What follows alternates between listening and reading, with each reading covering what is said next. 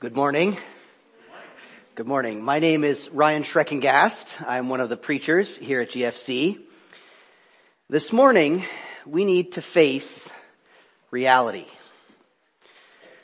Let's face the reality that there is a tremendous amount of evil in this world. And it seems to genuinely have a lot of power over the vulnerable. There's human trafficking that takes advantage of the desperate to enslave or to demean them. There's political corruption which overrules any attempt to limit it or enforce justice. There's racial hatred, ethnic genocide, and on and on. If you have been blessed not to have personally experienced those kinds of evils yourself, let me assure you that there are plenty of other forms of powerful evil. Maybe it's an abuser from your past who still wields power over you through fear or trauma. Maybe it's an employer who takes advantage of your labor, demanding more and more and more from you. Friends, there are countless ways in which it can seem like wickedness prospers over the livelihood of the weak. That's the reality of the world that we live in.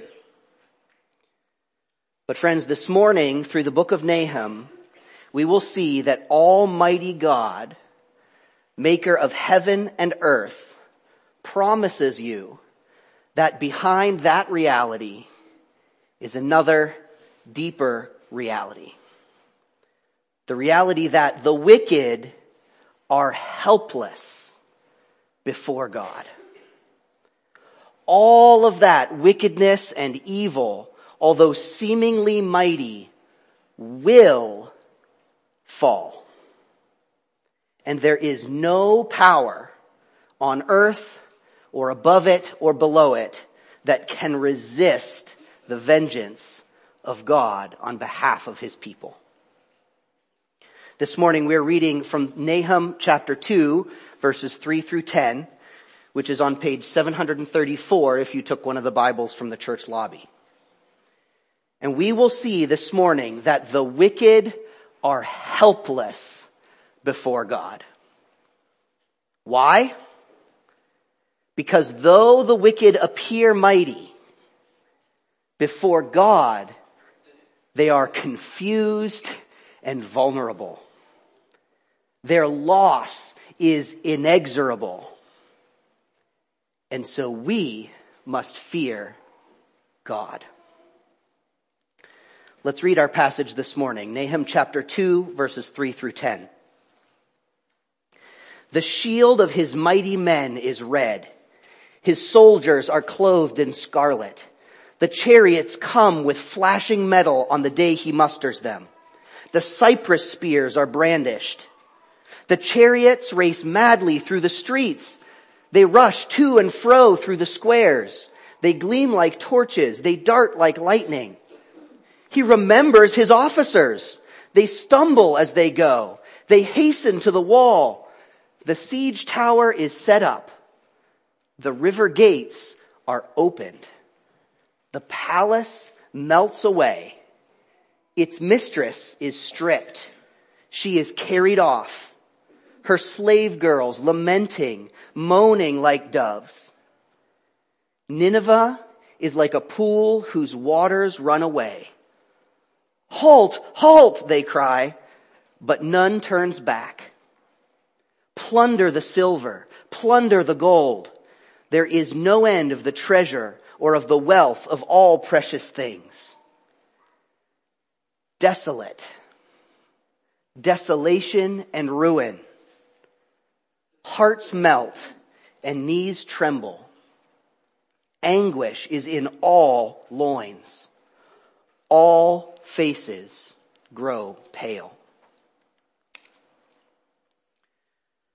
Friends, to understand that the wicked are helpless before God, the first thing we must grapple with is the apparent might of the wicked. Remember that last week's passage, Nahum chapter 2 verse 2, concluded with God somewhat tauntingly suggesting that the city of Nineveh, that's the capital city of the empire of Assyria, who were enemies of God, God tauntingly suggests that they prepare for battle, that they man the gates and the walls because his vengeance was coming. And it seems that they have taken that warning to heart. And frankly, it's terrifying. In verse 3, we see that not just their swords, but even the shields of the warriors have been spattered with blood. Their clothes are scarlet, so that even if they were to be wounded, the blood is hidden, making them appear invulnerable and beyond harm. Their chariots, which by the way were already the peak of military technology, have had metal blades affixed to the hubcaps so that as they go flashing by, they can cut you off at the knees. And each man stands along the ramparts with long spears bristling downward, looking like a forest. Friends, altogether, verse 3 seems to present to us an overwhelming force of might.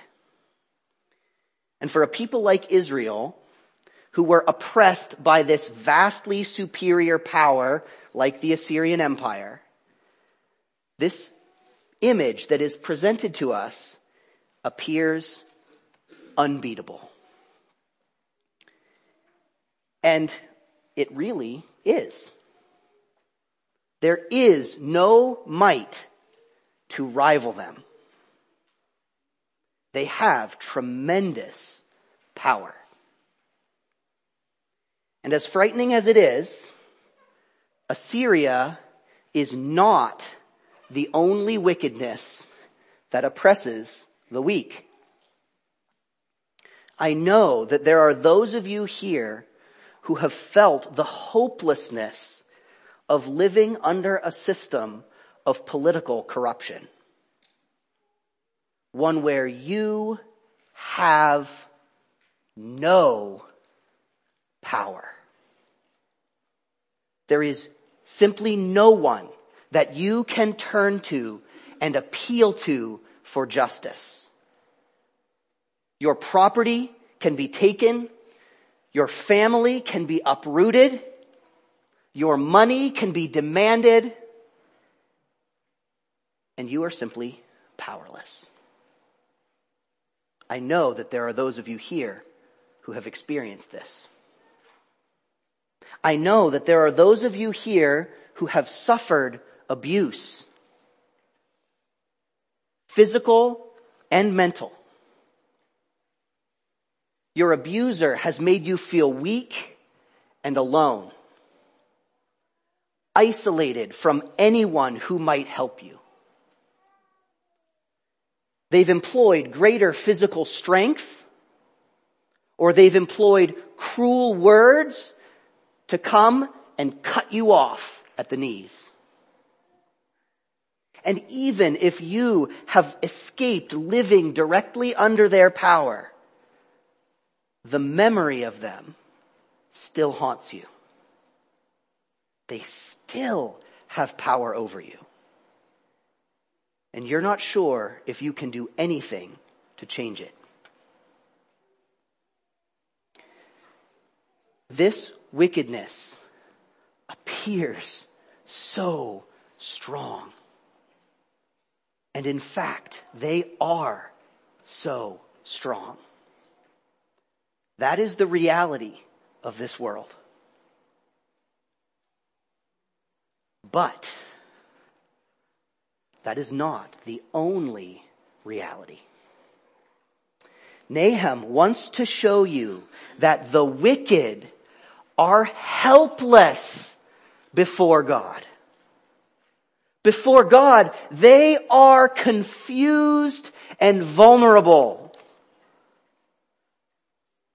Before God, all of that might is useless.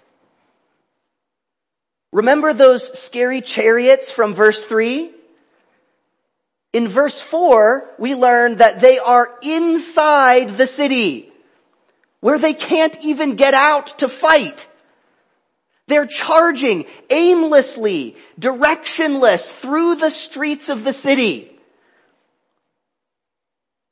Powerless. Remember the blood-soaked army from verse 3? In verse 5, we learn that they don't even have leaders. Why? Because their leaders are stumbling over their own feet, trying to put on armor, running to the walls to catch up.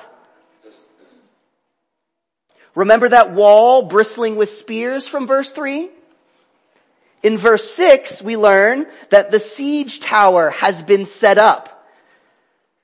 But friends, it's not even needed, because the river gate, the back door, is already left open. Look at the utter disarray and confusion, and that this once seemingly mighty host has been thrown into. The mighty oppressor who preyed on the weak has become utterly lost and confused. All of that strength counts for nothing before God. And it all concludes in verse 7, where the final stronghold in the event of an attack, the palace, has already been breached, and the mistress captured and shamed and carried away. Friends, the poetry of these verses screams vulnerability. Why? Because it is that very vulnerability that the oppressor has exploited with their apparent might. But now, before the Almighty God, they reap what they've sown. They have been vulnerable the entire time, and they just hadn't realized it. And now that they have treated the vulnerable in such a terrible way, that is how they will be treated themselves. How does this apply today? Please, friends, focus not on the seeming might of the wicked, but on the real might of God. Yes, injustice often rules. Yes, the strong often prey on the weak. Yes, disease and trauma and corruption may mar your life. But all of that might simply melts away before the power of our God. Friends, His might is not measured in horses or chariots, in armies or in megatons. His power, friends, is measured in the stars, in suns which He spoke into being. Friends, His power is infinite. So what is even the mightiest oppressor before him. Nothing but even more confused and vulnerable than any of their own victims. So yes, there are countless ways in which the might of the wicked prospers over the livelihood of the weak. But you must remember that the wicked are helpless before God. So why then, you may ask, does God yet allow wickedness to continue at all? Why doesn't he simply eradicate those who are so helpless before him? Friends, the answer is, he has already begun to do so. The wicked have already begun to lose everything. And like Nineveh, by the time they realize it, it will be too late. Because the fall of the wicked is inexorable. It is unstoppable. It is unavoidable, and it is absolute. I absolutely love the imagery in verse 8. It evokes a man on his knees, desperately grasping and cupping water in his hands, trying to hold on to it as it rushes away from him, and the tighter he holds it, the faster he loses it. No, stop, come back, please, no. And it's gone. Or it's like the tree that we had cut down in our backyard about a year ago. Once the cut was made at the top of the tree, ever so slowly, it began to creak over until it reached the tipping point. And then there was nothing that could stop it from plummeting to the ground. Not the branches of the tree that were below it, not the other small trees that were all around it. It came down. And you could feel the reverberations of the impact in the ground as it smashed through everything. Friends, that is the reality of what has already begun to happen to every wicked oppressor. Everything that they have plundered will in turn be plundered from them. Verse 9 is a poetic callback to an earlier passage in Nahum, which said that Israel had been plundered by the kingdom of Assyria. And all of that silver and gold had made its way to the capital city, Nineveh, where it does Assyria absolutely no good whatsoever. The silver and the gold that had been stripped from the temple of the living God will not benefit those who stole it. And it will in turn be taken from them.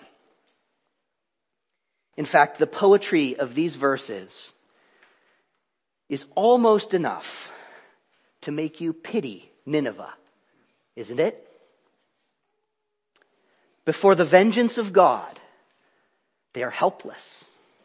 They are confused. They're vulnerable. They're defenseless. And they realize it too late. And so desperate for more time, grasping for some way, they fight against that inexorable loss of everything that they love. The wicked are helpless before God. And yet, I don't think that the author intends for his audience to pity Nineveh, but rather to fear God. Look at Nahum's conclusion in verse 10.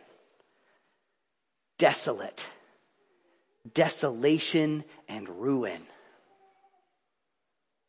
The wrath of God against the wicked, which started so achingly slowly, ends only one way: in desolation and ruin and fear.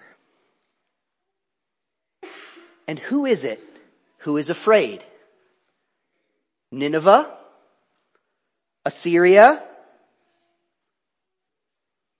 Look at verse 10. Anguish is in all loins. All faces grow pale.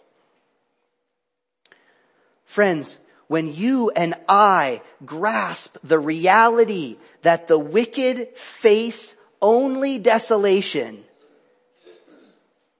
then we can cease fearing the might of the wicked, and we can rightly fear the righteousness of God. What hope is there for anyone to stand against this kind of wrath? Not just Nineveh, but anyone.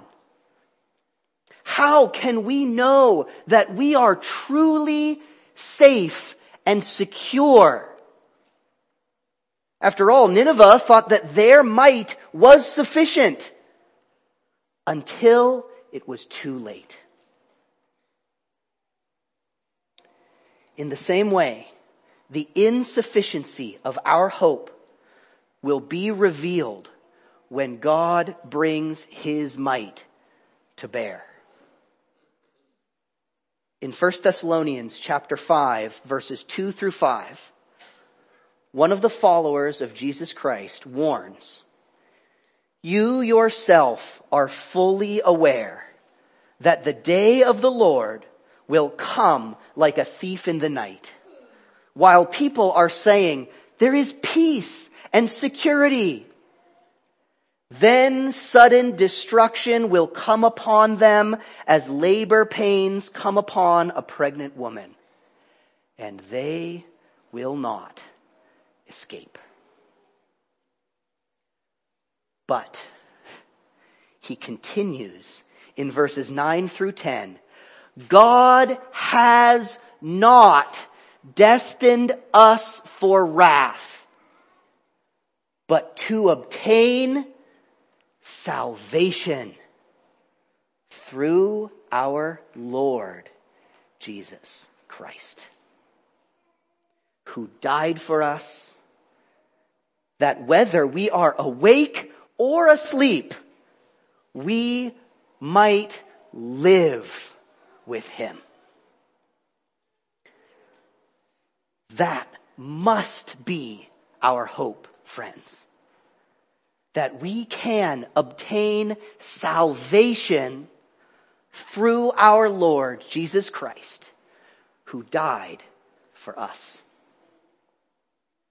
Through Jesus, we become not the objects of God's wrath, but its beneficiaries. I'll say it again.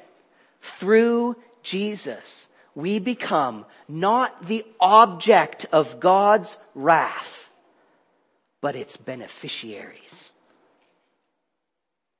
That is the good news of Jesus Christ.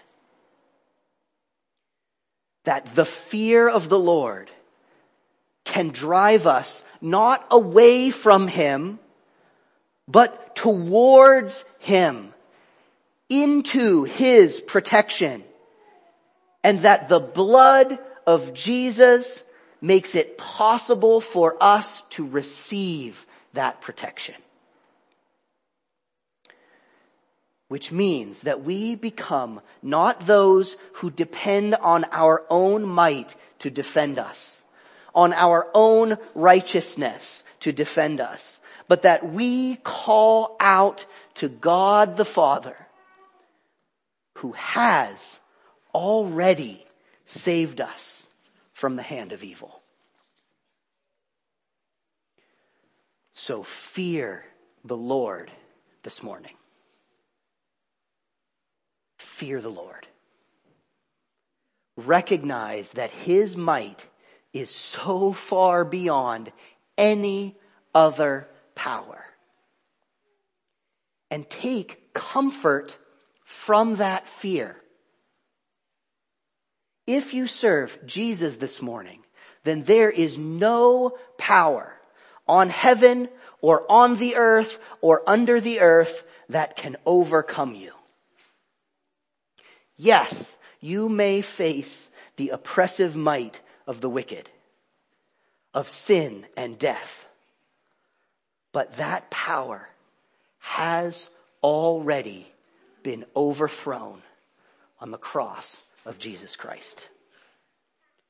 And the fall of the wicked, friends, has already begun. And it is inexorable. The wicked are helpless before God. So perceive the inexorable desolation that the wicked are destined for, and believe what God has promised, that He will complete what He has begun. And only then can you be free from the fear of them, because the might of the one who has made you His child is so much greater. And if you have not yet run to Jesus for your protection, then fear the Lord. God has and will move heaven and earth to save His people from the oppression of the wicked. But if you do not run to Him for that salvation, then you will not be saved. You will always be under the might and the oppression of the wicked. And worse, the wrath of God will not be applied for your salvation, but for your judgment. But know, friends, that the blood of Jesus has already overcome every other power. The power of the wicked and even the power of your sin, if you will but run to Him. So please, don't wait until it is too late to realize that Jesus is your hope of salvation from such a terrible wrath.